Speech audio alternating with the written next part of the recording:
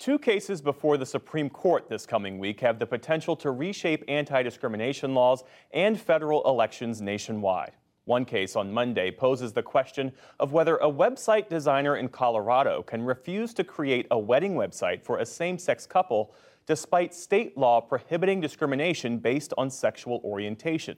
The other case, being heard on Wednesday, asks whether the U.S. Constitution gives absolute power beyond the reach of state courts and other laws to a state legislature to regulate federal elections. John Yang is here and joins us now for a closer look. It's good to see you. Great to be here, Jeff. So let's start with this Colorado case, which centers on a dispute involving this website business owner, Lorie Smith. She wanted to expand her business to include wedding websites, but she says she opposes same-sex marriage on religious grounds, doesn't want to create websites for same-sex couples. Colorado law says she can't do it. You spoke with Lorie Smith and the Colorado AG. What did they tell you? Well, the key to Lorie Smith's argument is that she sees herself as an artist. She says that these websites that she designs are unique, each one different. This is not a template that she creates, just sort of plug and play. And so she says that as an artist, the government cannot compel her to convey a message she doesn't want to convey. It's never about the person requesting it. There are some messages I can't create no matter who requests them. And the government does not have the right to compel and force an artist to create custom artwork that goes against their deeply held beliefs, whether those beliefs are the same as mine or different. It does not have the right to do so. But on the other hand, the Colorado Attorney General, Phil Weiser, says that they aren't regulating what she produces. They aren't regulating the message of what she produces. They're regulating who can buy it. Anyone, a website creator, a book writer, a baker, can make whatever service, product they want to. They then have to sell it to anyone who comes and asks for access to the product or service if they're open to the public. So that's the two conflicting views of this case the justices are going to have to sort out. Well, the Colorado AG mentioned a baker. There was a case back in 2018 of a Colorado baker who didn't want to design wedding cakes for same-sex couples. One would think that that case was settled back then. How is this different? Well, that was a very narrow decision. It was a 7-2 decision, but on very narrow grounds. It was on the grounds that the Colorado Civil Rights Commission seemed hostile to the baker's religious beliefs in their proceedings, in their dealings with him. So it was a very narrow decision.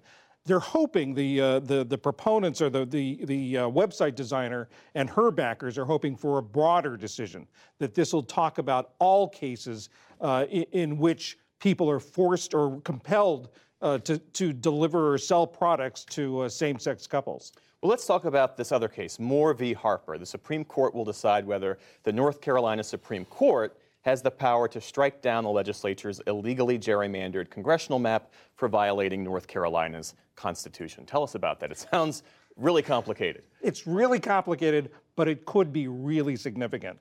This is a long-standing fight that's been going on for a while between the North Carolina legislature and the North Carolina state courts over the redistricting maps. The courts threw them out. They said they violated the state constitution ban against gerrymandering and actually drew a map on their own.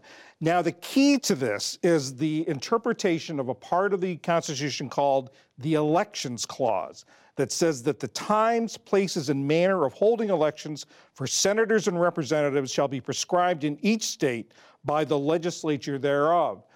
The legislature to the Moore of this case is Timothy Moore, the Speaker of the House of the North Carolina House. He says that means that the legislature alone can make these decisions, that they can't be second-guessed, they can't be second-guessed by the courts, they can't be held up against the state constitution.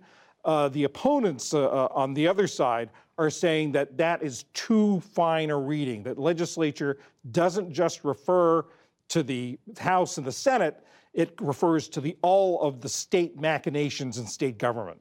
So bottom line then, if the court sides in favor with the North Carolina Republicans, what's the implication for federal elections? Lawyers on both sides use the words revolutionary to talk about this. State constitutional bans on gerrymandering in states like Florida, Ohio, and North Carolina would likely be struck down. independent redistricting commissions in places like Arizona, California, and Michigan would be struck down.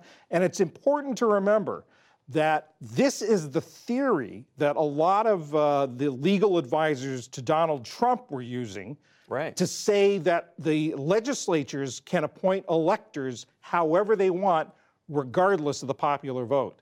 So that, legal experts say, would be the next logical step in this argument. John Yang, you have quite a busy week ahead. Thanks for starting it here with us. Thanks, Jeff.